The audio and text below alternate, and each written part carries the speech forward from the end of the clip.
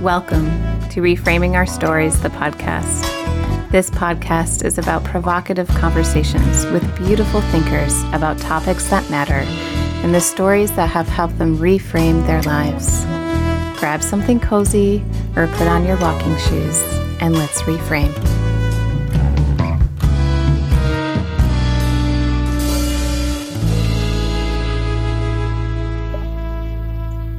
Nadine Thornhill is a certified sex educator from Toronto, Ontario. As a sex educator myself, I will tell you that she is well known in our world and deeply respected. She strives to be sex positive, queer positive, anti-oppressive, and pro-choice in her teaching ethic. She is often sought after by the media for her expertise, which you can find in Today's Parent, Huffington Post, and Oprah Magazine. Nadine is the co-host for the web series Everybody Curious, which is absolutely amazing and a wonderful teaching tool. Pretty much I'm a fangirl of hers because of the way she approaches sex education and the ease in which she's able to talk about it and meet people where they are at. Nadine, it's my pleasure to be speaking with you today, and thank you for being here. Thank you for having me. And can I just say that I want to hire you to read my bio because that was just so lovely and calming. And it was like, you could be one of those people on a meditation app. Really? That's just so pleasant to listen to. So yeah, I want you to read my bio. And then when people come to my website, it'll just be your voice and they will immediately feel at ease. That's awesome. Yeah. I would love to do that for you. And it's hilarious to me because I actually have grown up with a speech problem. And so I had to go through speech for, since the time I was in elementary school all the way through ninth grade. And wow. Yeah. And so sometimes on my podcast, you hear me totally botch up words. And it's a game in my family for them to give me different words to say because I have a hard time enunciating and pronouncing words. So interesting. Now, how is it for you that your family have made this into a game? I know, right? Well, it's fine. We tease about it, but there's times where they'll make fun of my Michigan accent as well, where I'm just like, all right, okay, I know how I sound. But it's all out of love. And we come, they give me different tongue twisters, things like that. So the fact that you've wanted me to read something, that's just an honor, right?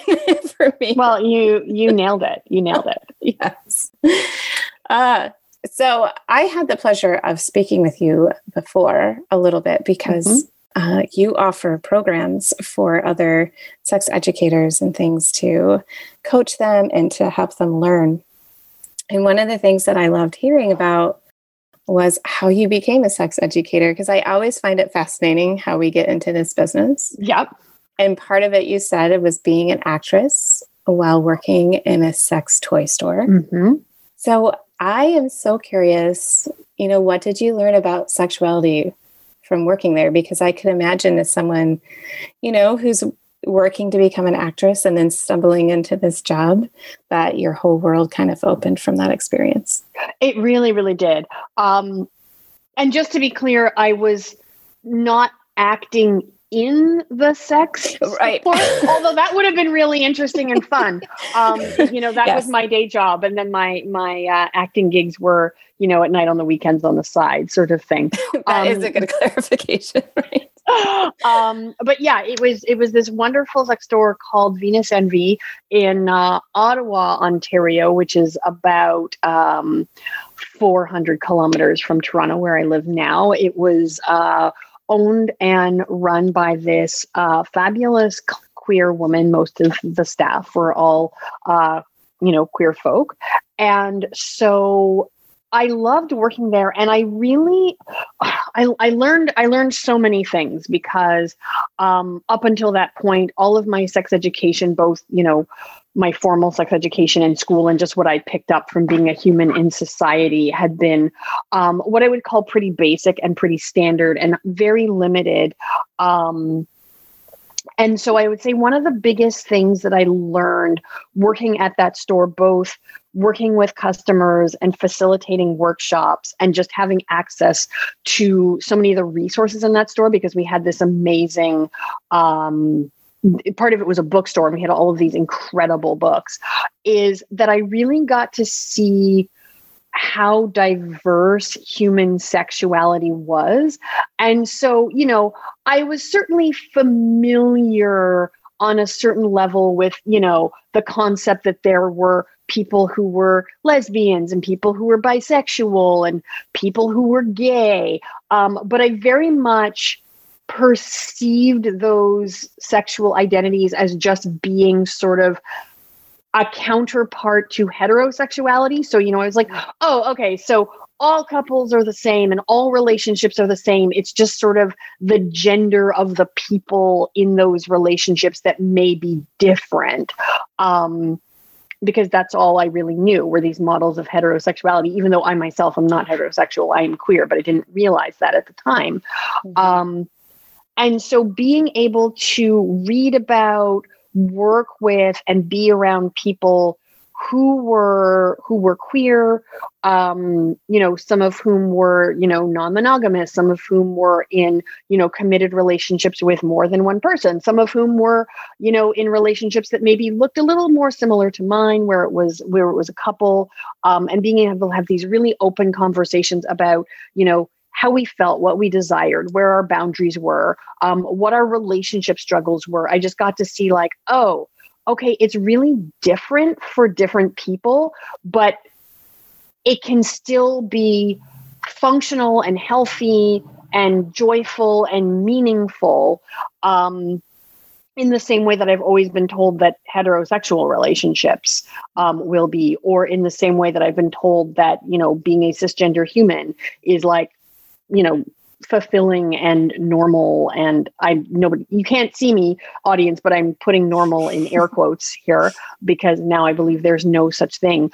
And so that was really intriguing and exciting to me because I thought about all the ways in which I had never quite felt like my sexuality fit the lessons I had been given up until then. Mm-hmm. And how for such a long time I was like, okay, well, that either means that what I'm feeling is wrong or what I'm feeling needs to be sort of ignored or glossed over or adjusted so it fits this narrative I've been given of what normal, healthy, moral, again, I'm doing the air quotes, sexuality should be. And then being able to be around other people and being exposed to just different perspectives that were like, no, that's a way of being a sexual human being. But there are a myriad of ways to be a sexual human being. And in fact, those sort of internal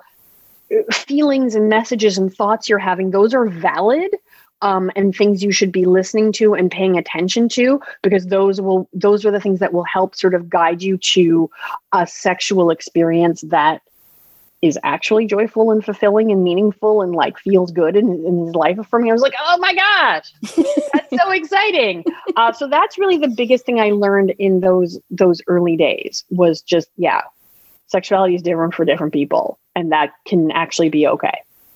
So then where did that take you then once you started to realize that? And go ahead. No, I was just going to say, where did that then, how did you emerge from that? Yeah, because that was so affirming and exciting to me.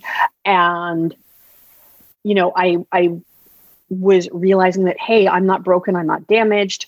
I didn't necessarily know entirely what it was I wanted, but just that I was like, okay, I'm not broken and damaged. That's so exciting. And you know what that means? It means that other people aren't broken and damaged too. I'm going to tell everybody that they're not broken and damaged. I'm just going to tell them like stuff I'm learning. So that led to the creation of a blog. And in the early days of the blog, it was very unfocused, like my mind is sometimes. So I blogged about a lot of different things, but as often as not, I was blogging about things that I was learning at my job in the sex store. And some of it was very sort of pragmatic stuff like, hey, I learned interesting things about vibrators. Like, here are all the materials that vibrators can be made out of. And here are, like, you know, things that I would say to somebody who would come into the store and want to buy their first vibrator. And then some of it was a lot more abstract and sort of theoretical and based on my thoughts and my interpretation of what I was learning, and this realization that, yeah, sexuality is different for different people, and that's okay. And, you know, a lot about me sort of blogging through my own thought process around that. And so, you know, like a lot of bloggers, it started off being like, my readership was my partner, my mom, probably like 2 friends. But it grew from there. And the posts about sexuality, particularly sort of my internal thoughts and musings about sexuality, those were the ones that would really get a lot of traction, and I would get a lot of feedback. And I would hear from other folks who would either be like, oh, wow, you know, this is really helpful to me, or I'm sort of grappling with these issues as well. And this just helped me articulate something that, again, I instinctively felt. So I wanted to keep doing it. Like, if you tell me you like something I'm doing, I will not stop ever. So yeah, I just kept writing more and more and more. And that led to my being invited to write like a sex advice column for a local publication in Ottawa. I started in, like Sex in the City almost, right? It was, yeah. I was like, ooh, I'm like the Ottawa Carrie Bradshaw, except, you know, Black and not quite as neurotic, or I think just differently neurotic, honestly. I was like, I'm not in a like super dramatic relationship with a toxic dude. Right. But my shoes are also not quite as fabulous. So, you know, trade-off, whatever. Or do you put clothes in the oven, right? No. Yeah, exactly. You know, and I had like a toddler. And so it was a much less glamorous off-page life that I was leading as compared to Carrie Bradshaw. And, yeah. So I started, you know, what I was doing at my job started making its way into the plays that I was writing. And so I just sort of, amongst my circle of friends and acquaintances and within my community, kind of became like the sex ed gal. And I kind of loved that. And I was like, yeah, I'll be the sex ed gal. But I mean, at that point, I was still very, very much thinking of that as, this is kind of my side gig. This is just a thing I mostly do for fun. It's kind of cool. But I became more known for that than I was for my acting and theater. And I was really okay with that. Like, I really loved doing it. I loved talking about it. I was never shy about it. You know, like I talked to a lot of people, and I've spoken to a lot of people over the years who have a very understandable concern about, oh, but, you know, like, I have conservative relatives or people in my family who like think it's really weird that I talk about sex or that I want to talk about sex. And I'm like, yeah, I get that. And that never mattered to me personally. Like, I was like, I will talk. Like, my parents knew exactly what I did. I was like, Mom, Dad, I like work in this sex store, and here are all these things I'm learning. I will admit it got a little bit weird when my mom came to one of my workshops. I was doing a workshop on like blowjobs or something, and my mom was like, "I'm so proud of you. I'm gonna come and I'm gonna sit in the front row and like put up my hand and ask questions." I was like, "Okay, you're being too supportive. Like, stop." You're like, "I'm okay if you don't come to these." Yeah, I was like, "It's okay." Okay. But I mean, my father was always much more conservative about sex. Like, we never talked about sex when I was growing up. He had reasonably conservative values around sex. And the same thing, I was like, I just can't be contained. I was like, Dad, we're going to talk about this. And, you know, and same thing, like, he came around and he was, again, supportive sort of from a distance. He was like, okay, I understand what you do. Don't want to come to any of your workshops. I was like, that is 100% okay. You know, I would talk to my in-laws about it. I would talk to like their friends about it. You know, when I was going through customs at the airport and I had to, you know, fill out my job description, I was like, I'm a sex educator. I was like, it's fine. I don't care. Like, I'll talk to anybody about it. And so I should have really suspected at that time that this was going to turn into more than my side gig, because I was just like, my passion and excitement could not be contained. I mean, you were on fire. You can tell. Yeah. Right? So since you have been doing this then for around 15 years or so, so then what continues to surprise you about sex education? I think and I'm not sure if surprise is exactly the word I would use, but what is fascinating to me and still excites me is that I learn new things all the time. And at this point, the only reason I say I wouldn't use the word surprise is at this point, because I've been doing it for so long, I have now accepted that this is just part of the gig, is that I will never come close to knowing everything there is to know about sexuality. I will never come close to being able to understand or unpack everything there is to do with human sexuality, which is good for me because I get bored really easily, and I like new experiences. I love new information. I'm like,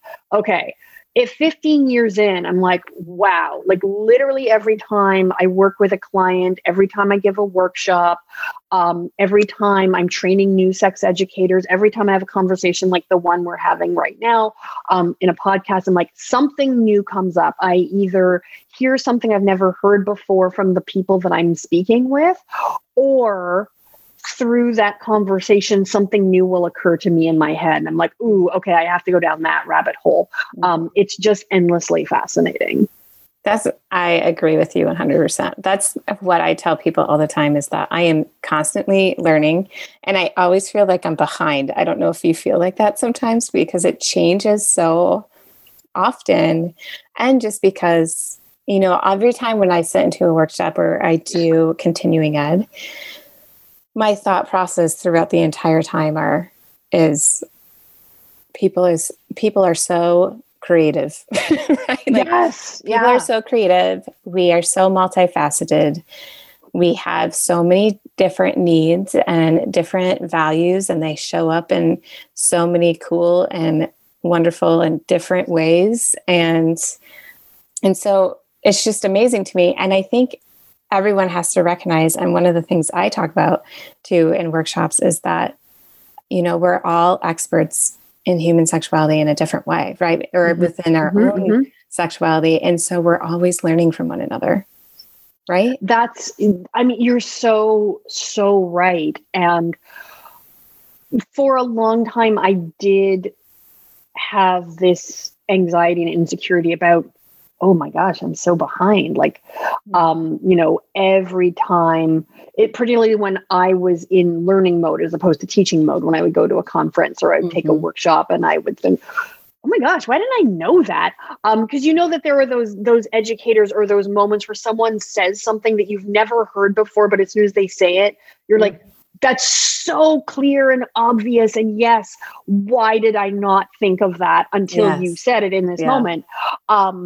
But I've really tried to change the way that I think about that and not think of it as I'm behind, and really just embrace the fact that human sexuality is endlessly complex and fascinating. And there isn't time in one lifetime to know everything or to catch everything. And so the way I've come to think of it is that, yes, I'm an educator, but part of being an educator means being in this perpetual state of learning. And if I ever got to the place where I was like, oh, I knew that, I was on top of that, then like, what am I doing here? Then, I've learned everything there is to learn. And then it means I've taught everything there is to teach. And that's never going to happen when you're talking about human beings. Because human beings are constantly also switching. Like, I think about the fact that we've all moved through this pandemic, which is an experience that we'd never had before. And of course, that's going to impact our humanity and the way that we relate to ourselves and each other. And so that's going to inevitably have an effect on our sexuality. And that effect is going to be different for every single person. And there's like 7.8 billion of us. So it's like, how could I possibly know everything?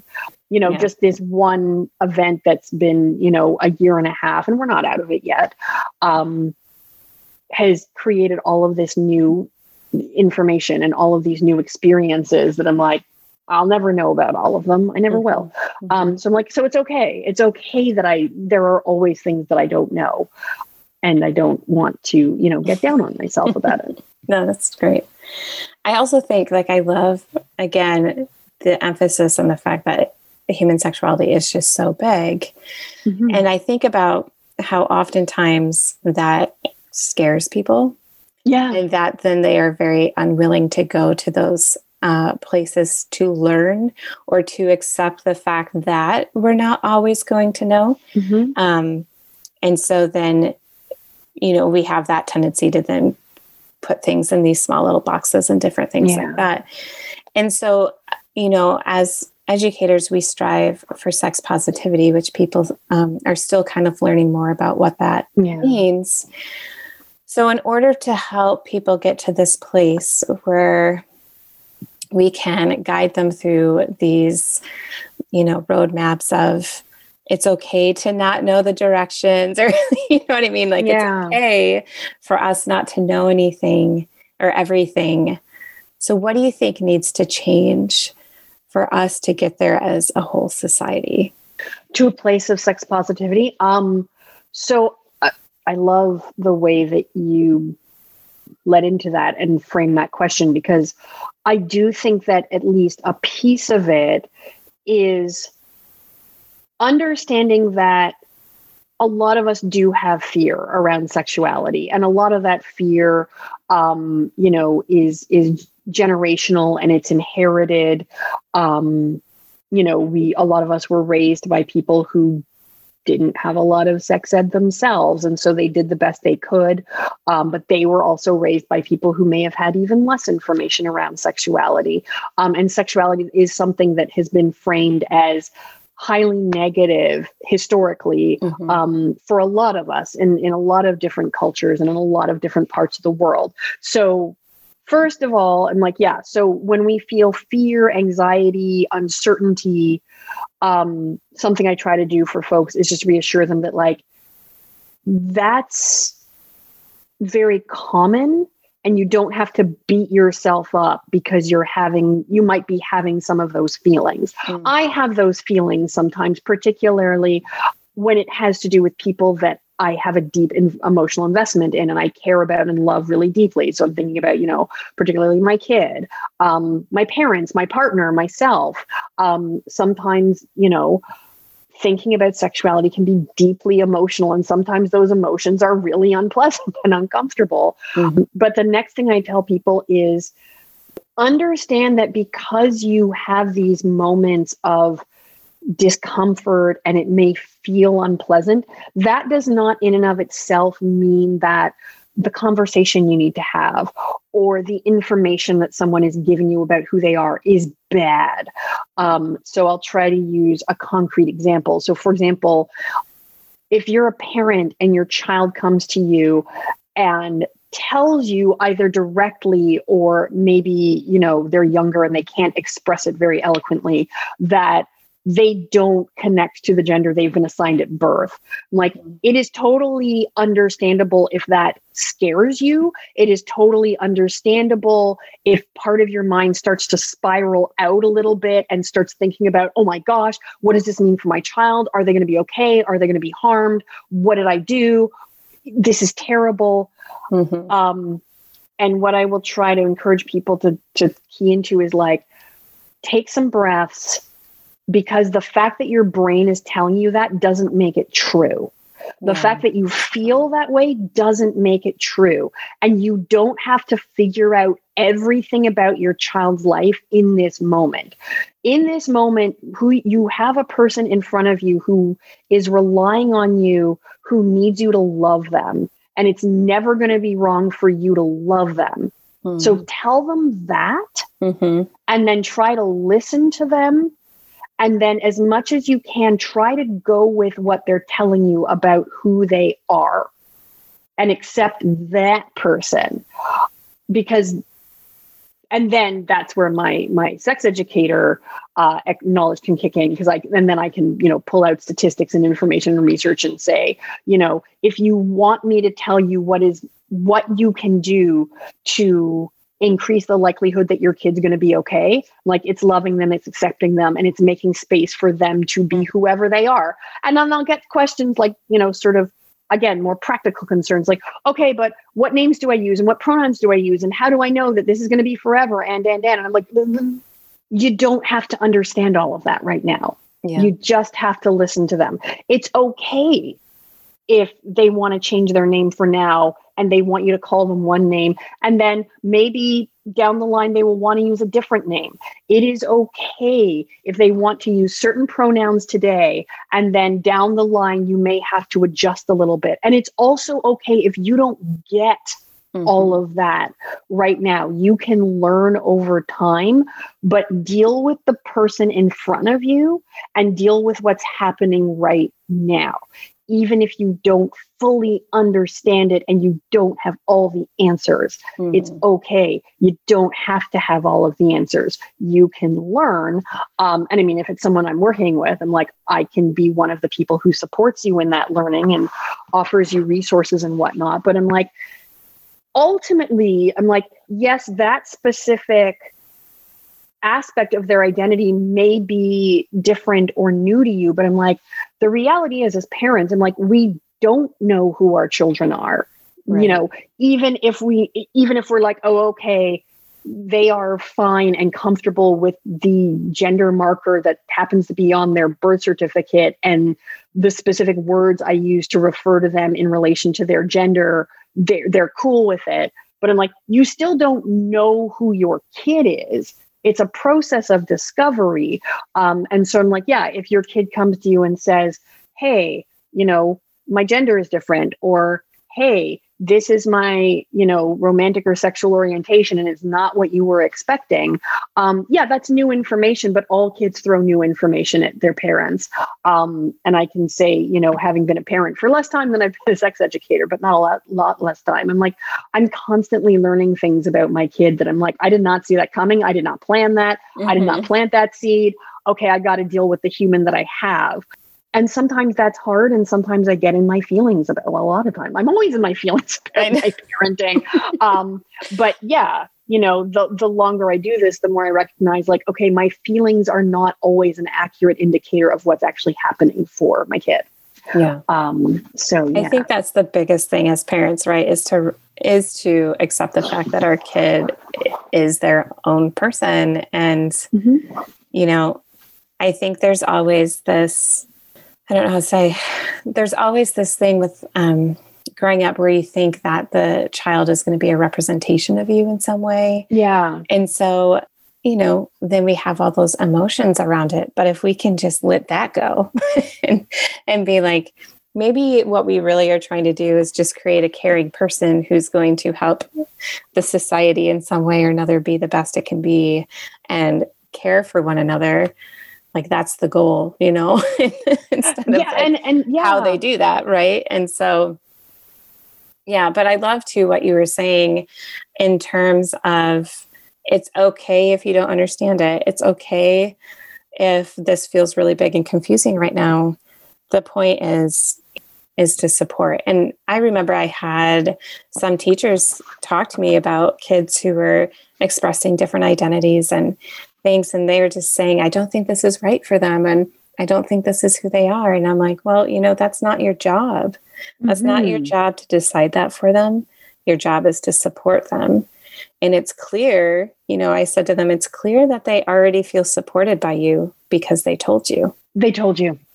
Yeah, right? Absolutely. Absolutely. Yeah. Yeah. And it's so, it really is hard. And I really do sympathize with parents out there because I think parenting is this constant balancing act between being supportive and giving them space to discover who they are, but also particularly when they're young.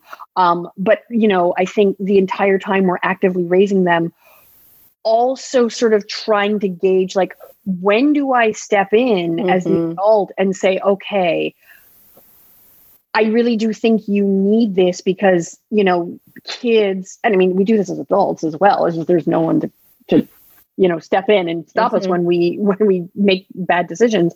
But kids will also act on impulse. They will make decisions that serve them in the short term without thinking about long-term consequences. And so sometimes part of our job is to kind of mitigate that, so they don't die or break their bones or set things on fire, depending on who your child is, right?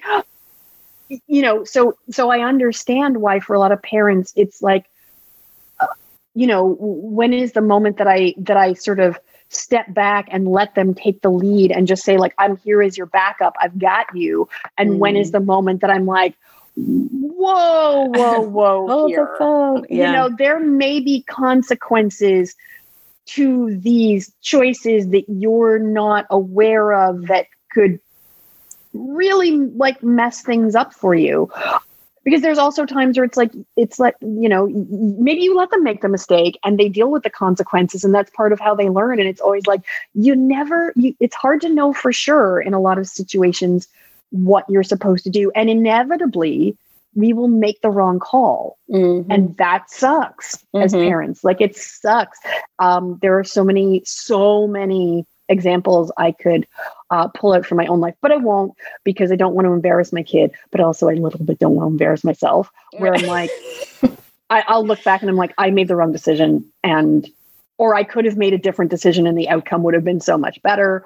But I made a call in the moment and clearly my judgment was flawed. So it's tough. So my, just all the love and sympathy in the world to those parents out there. Yeah. Yeah. I mean, if we can just, as parents, recognize, one, we need to have grace and forgiveness of ourselves, because hands down, parenting is the hardest job in the world, in my opinion.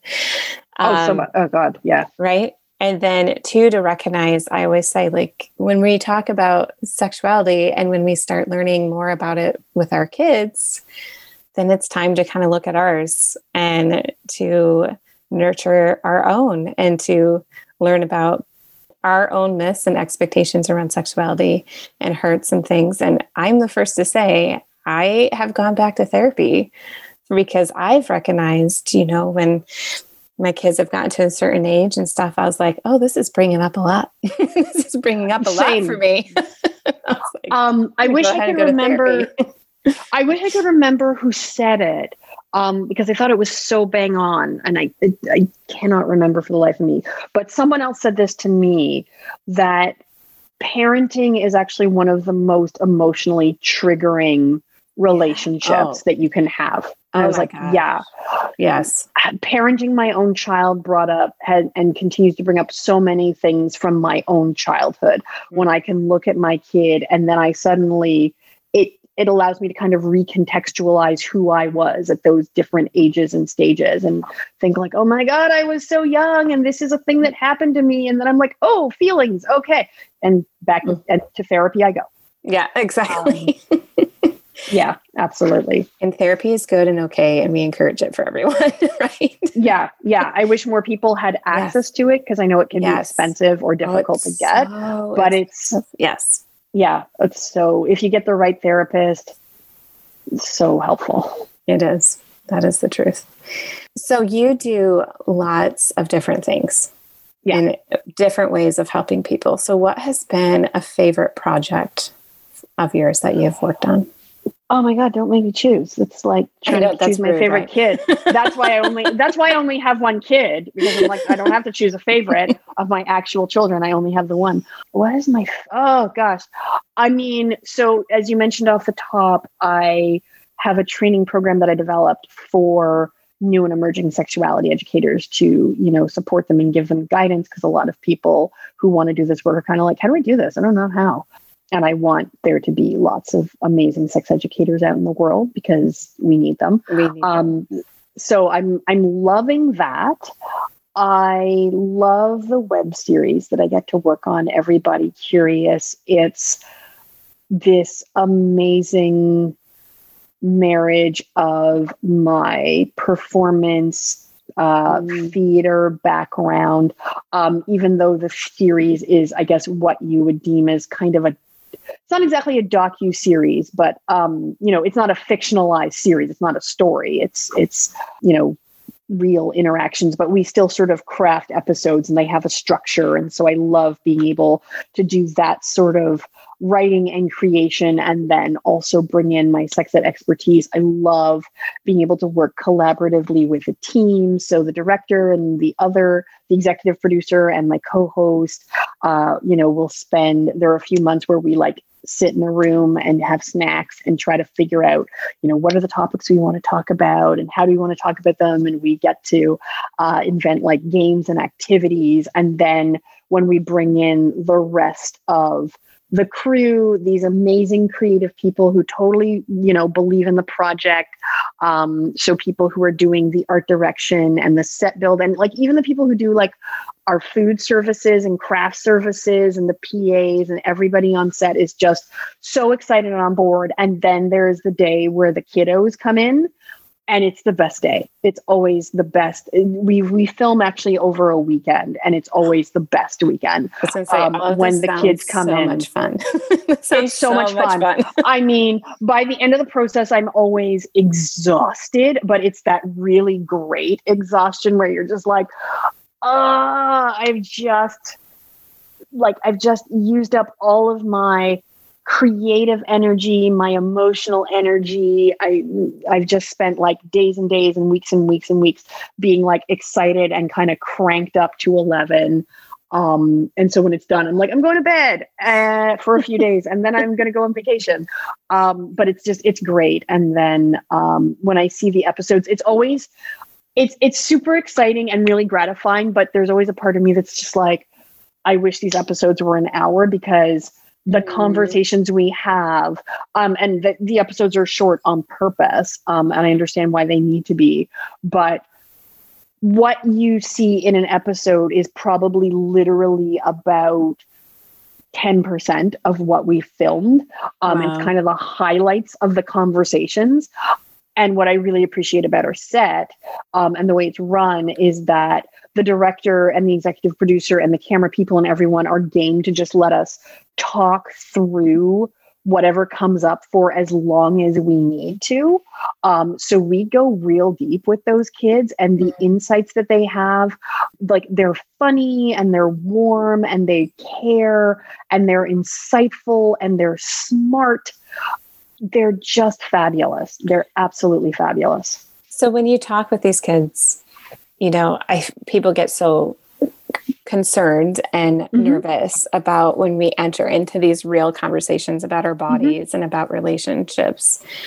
So what do you see what happens, I would say, one, physically to the kids as you're talking to them, and then what happens to them from what you can tell emotionally after you're done filming these sessions? Because, some of the ones I've watched that you have done, I mean, you guys go pretty deep, I saw these kids who were, maybe sixth graders or aged around sixth grade. You had them looking at condoms and being able to touch and play with them and different things like that. So tell me then, how do these kids respond to those things? So we get a lot of different responses, and I love that you sort of flag the physical. So part of the way we structured the episodes and a conversation that we have with them multiple times, usually before we start filming, is however you feel, both emotionally but also in your body, is okay. So we're if we say something and you're you want to giggle. If you want to be squirmy, be squirmy. If you're just feeling cool as a cucumber and you're yeah, I got this, that's totally okay too. We want them to have those authentic reactions. And we also want to acknowledge that, so our students are they're in grade 4 to 7. So we've got our youngest are 9, and the oldest kids are about 12. Some of them are about to turn 13. So it's a real broad range in terms of age. And then when you factor in maturity level, which doesn't necessarily coincide with age, but might a little bit, there's a big range of reactions. So we want them to be sort of as physically free as they want to be to kind of express those emotions. And so again, we find like it runs the gamut. Usually by the end of the weekend, or usually by even the end of the first day, the kids all are quite comfortable expressing themselves and letting us know and being open in front of each other about how they're feeling, which is something we really try to foster. And we filmed 2 seasons so far. And what's happened in both seasons is that by the time we actually go to film, so I should say that we have, before we ever start filming, once the kids are sort of selected and chosen and we've cast our classroom, we have a full day with their parents and caring adults and the kids where we do activities and we have Q&A and we have time with just the adults, and then there's time for the kids to go off and like get to know each other, and like we have all kinds of different activities. Some of them are very physical where they're running around, some of them are a little bit calmer where they might be doing things like drawing or writing or thinking. We have time where we hang out with them and they can ask us anything they want about us, about the process, about the information. We have like a long Q&A with the parents. We take them on like a set tour and they can like look at everything and touch everything. This is amazing. Like what a gift. This is a huge gift that you are giving these parents and kids, like just to even be a part of this and then to have that experience. That's just an enormous gift that you're giving. And it sounds like, to me, that also sounds like the best day in the world.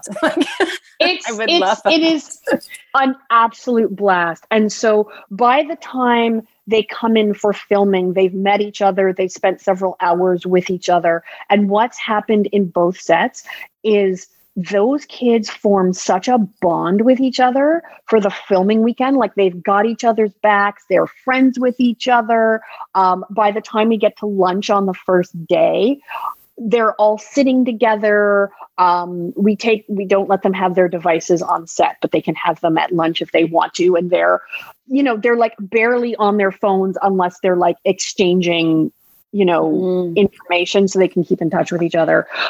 So that helps as well because I think they feel really safe to have those authentic reactions.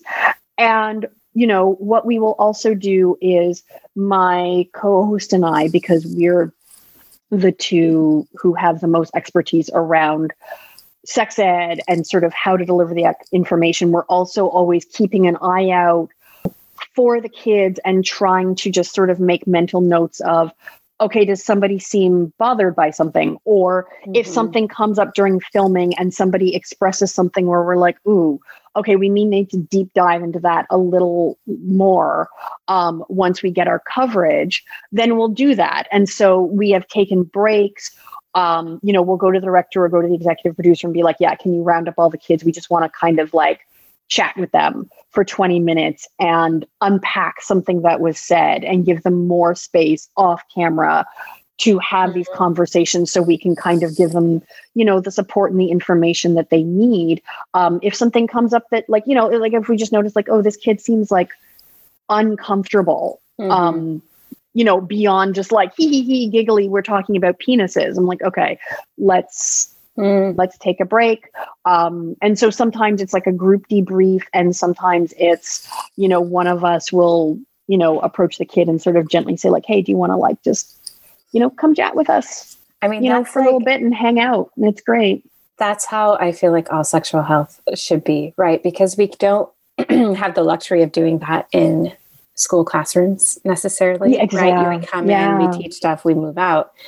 But when I've gotten to do retreats and things like that, it's 100%, I think, the best ways of teaching because you are building a space where people can at least feel nourished or cared for, and knowing that if something comes up, like you have said, then we're able to talk about that and we're able to dive deep because that's what we need, right? We need those times where either we can be taken aside if we're being triggered or maybe something was scary and we just need to talk about that. And I mean, that would be the dream for me, to think about creating all of these times where we could just have these experiences, of a group coming together, getting to know each other, creating this sense of intimacy, which you've been doing, and connection, which is what all of that is, to then know more about their bodies and their relationships. And that is it's amazing. I love it. So cool. And that's part of why one of the other things I'm passionate about is providing support to teachers, like not just sex educators, but the teachers who are in classrooms and have a group of students for, 9-10 months of the year. Because I'm like, what you have that, as you mentioned, that like you and I don't have when we walk into a classroom as the sex ed person who's there for a couple of hours, is like you have that time to cultivate that relationship, and you also understand the classroom dynamic. And so if I, as a sex educator, can give you some assistance in how to teach what you need to teach during your sex ed units, then you can take advantage of that relationship that you have with your students and your understanding of that little community that you have that I will never have when I waltz in for an afternoon, and use that to do exactly what you said, to foster this environment where you have the time to nurture them, where the students, so you can be like, oh, I know that kid, so something's up. Mm-hmm. Let me give them some extra time and attention, and also how to, really take advantage of the fact that those kids already have a relationship with each other, and hopefully there's some trust and familiarity with each other, and then you can like go in with the sex ed stuff, and make it something really special. Mm-hmm. Yeah, that's a great idea. That's something that's so needed, right? And that's why I think more training, again, for professionals and things, because I've had some teachers who also get squirmish when you say anatomy and different things. And I have gone to them and be like, we need to talk about this, because this is something you can't show necessarily like with the kids as I'm talking about these things. So that's great that you have been able to talk with teachers about that and help them through that process. So really quick, as our time is slowly coming to an end here, can you believe that? It went so fast. I wanted to know from you, what are some of the things that people have said to you over the years in terms of, you've taught in so many different ways. Mm-hmm. You have this ability to meet people where they're at. So what are some of the things that you hear from them that continuously comes up after you've had these kind of conversations and experiences with them? Something that I hear fairly often from people is that they appreciate being given models or examples of how to talk about topics that seem incredibly like fraught and explicit to the point of being taboo in like a really casual, everyday way. And honestly, that's a little bit of an accident. And it's interesting because it's something that I for a long time thought of as a flaw of mine. So I have a doctorate, and something that I've never been successful at doing is presenting information in this highly polished academic way. I can't talk like that. And when I try, I forget what I'm saying. I have no connection to the material, and it's terrible. Like, I'm terrible at it, which for a long time pained me, because there's nothing I love more than listening to someone who is well-versed in academic jargon and can speak eloquently and intellectually about a subject. Like, it a little bit turns me on, and I'm just like, oh my God, like, you're so professorial. Like, who are you? And so for a long time I was like, I want to be that, and I can't do it. I cannot do it. And so to my my pleasant surprise, I've since learned that even after getting the doctorate and still not being able to talk like that, that seems to be a thing that people really appreciate, is that I can sort of take what to them feel like really high level concepts or things that are like, oh my God, like I would have had no idea how to talk about this subject in just like a casual way, like you would talk about having dinner. And I'm like, yeah, I guess that's a skill, but also I'm like, literally, that's the only mode I have. It doesn't matter, like if I'm here in a podcast or I'm lecturing at a university or I'm talking at a conference, this is what I sound like. I just talk like this about everything all the time. And so, yeah, a lot of people have said like, yeah, you just gave me an example of how to, have a conversation with my teen about porn. And I had no idea how I was going to do that. And you just made it sound so normal. And I'm like, yeah, because I'm kind of basic in that way. And I wouldn't say basic, but what it is you make things approachable. And that really is the gift, right? Because sex, we like wrap all this like stuff around it where we're like, for some people it's like wrapped in barbed wire, and other people it's wrapped in bubble wrap, or, different things where it feels hard to get to, right? We feel hard to like unpack and understand it. And so I think it's actually better when the language is simple, because it's approachable, and then people feel like they can do it. And that's the goal, right? Then they can like have those conversations, and that they can trust their instincts. And that's probably the tools you're giving them, is like, trust this instinct that's living inside of you. And, like we're better equipped than we give ourselves credit for, I think, right? You're so bang on. Yeah. People are better equipped than they give themselves credit for, because I'm like, you don't need special equipment. Again, air quotes you can't see, to do this. You just need to show up as yourself and say what you need to say. Something else people have said that they appreciate about me is they will often phrase it as, you're so real and you're very much yourself. And I'm like, thank you so much. That's such a kind way of saying that I am very comfortable showing up messy. So another thing that I will say to parents, because it's true of me too, is I'm like, you don't have to show up with all of the answers, cool, calm, and collected, totally comfortable, being like, yeah, we're going to have this like beautiful conversation about sexuality. I'm like, you can show up nervous and anxious and say to your kid like, okay, we haven't talked about this before. I'm not sure how this is going to go. I feel kind of like awkward about this and I'm sweating. But it's like, I feel like it's important and we should try to chat about this. So let's we're just like 5 minutes. Let's just chat about this for 5 minutes, break the ice, see what happens. You can stumble over your words. You can be like, oh my God, like, I don't even know what I'm saying. This is so weird. Do that. It's fine. Because to me, I'm like, the most important part is that you are having the conversation. You're trying. You're trying. I'm like, what you say, it's not that it's secondary or unimportant, but what your kid is going to see is that this is important enough and meaningful enough that you're making the effort, even though you have damp pits and you're stumbling over your words, and you can barely look me in the eye. And also I'm like, you'll get better.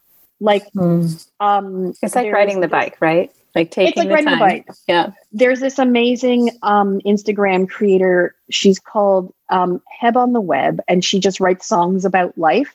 And she has this great song that's sucking at something is the first step at being kind of good at something. And that is also true when it comes to having conversations with your family about sexuality. You might suck at it at first. That's fine. And you might suck at it even if you are a sexuality educator with over 15 years of experience. Sometimes I suck at having conversations with my kid, but I have them anyway. And you can do it. So it's fine. So that's another thing people say they appreciate. They're like, oh, you're so open about yourself. And I'm like, yeah, again, because I don't know any other way to be. I can't come in here all like polished and be like, yeah, I've got it all together, because I don't. It's fine. It's fine. It's been fine. My kid's still alive. Everyone's still alive. It's okay. Mm-hmm. Yeah, no, that's great because like so often, one of the things I try to say too is just because I teach it doesn't mean that I'm great at it. When it's your kid, it changes things, right? Like I could talk to your kids for days, but when it's my kid, it gets a little funny because it's personal, like and it's a different context. Yeah. And when you're going into a class or you're doing a workshop, you're completely prepared. You've decided on the time and the date, and you have slides and you have notes. You don't have any of that with your own kid. Mm-hmm. Yeah, 100%. That's great. All right. So I would love to know, what story in your life are you currently reframing? Okay. I was really excited to answer this question. So again, folks can't see me. So for those of you who can't see me and have never seen me, I am a Black queer woman. And so what that means is that the story that I was given, and the story that sometimes people still continue to tell me, is that because of all of those things, I have to earn my place in this world. I have to show and prove to people that I'm worthy by, I have to prove to them that I'm smart enough. I have to prove to them that I'm kind enough. I have to prove to them that I'm capable enough. And so for such a long time, I internalized that story. And that's what I told myself, is that I have to earn my worth in this world. And the story that that's the story that I am currently working on reframing.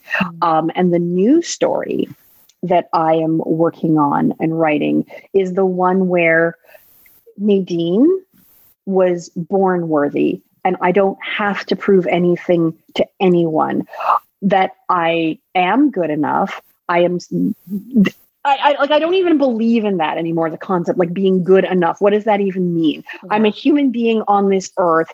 I earned my place when I was born, and my place is mine. Mm-hmm. And so and in reframing that story in my work, in my parenting, in my friendships, in my relationships, I'm really working on not trying to prove to people that I deserve to be here, but working from a place of inherent worth, meaning like I am inherently worthy. I was always worthy, and I'm just going to do my thing.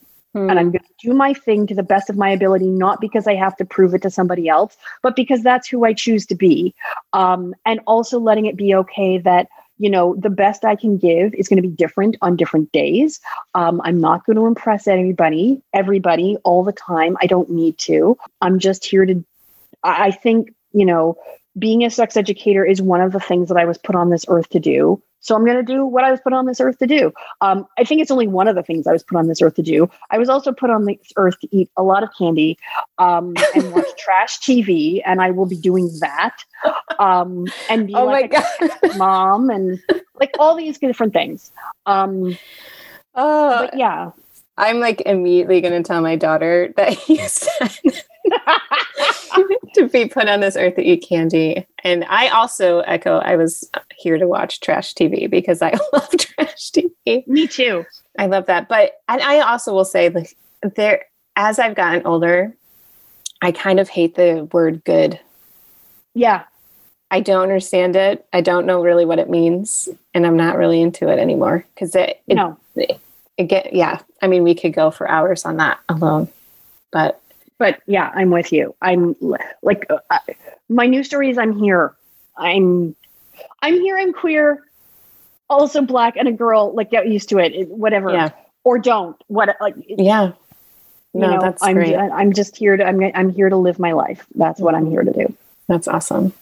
Well, I just totally love you, and I love your role as a sex educator, and just, so many of us learn from you. So just thank you so much for being who you are, because you've just been I don't know, it's great. You do really good things. So I appreciate you a lot.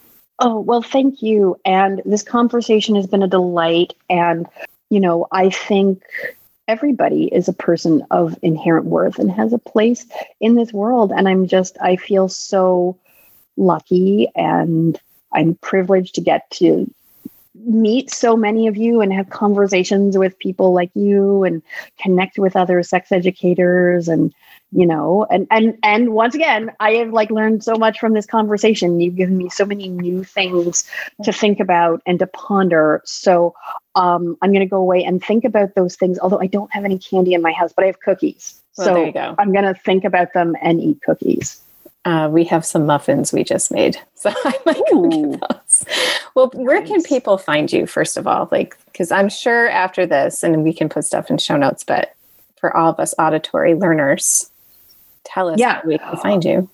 I'm super easy to find. So I am on Twitter and Instagram at Nadine Thornhill. I am on YouTube. My channel name is Nadine Thornhill. My website is NadineThornhill.com. And then if you just are interested in random things I've done, if you type Nadine Thornhill into Google, I'm the first 2 solid pages of your search results. And then the only thing that is not Nadine Thornhill is Everybody Curious, which is everybodycurious.ca if you want to see the episodes. Mm-hmm. And it really, I am encouraging everyone to look at those because they're also great to watch with your children. As parents who want to help have more guided conversations, I think that's a great place to start, is watch the videos. So it's bomb. And my kid is in some of the episodes, but I am not allowed to tell you which kid is my kid. But my kid is one of those kids. That's awesome. And my kid is real rad, especially in the episodes. I was so proud when we were filming. And I was like, that's mine. Yeah. I love that. Awesome. Well, thanks again. Thank you.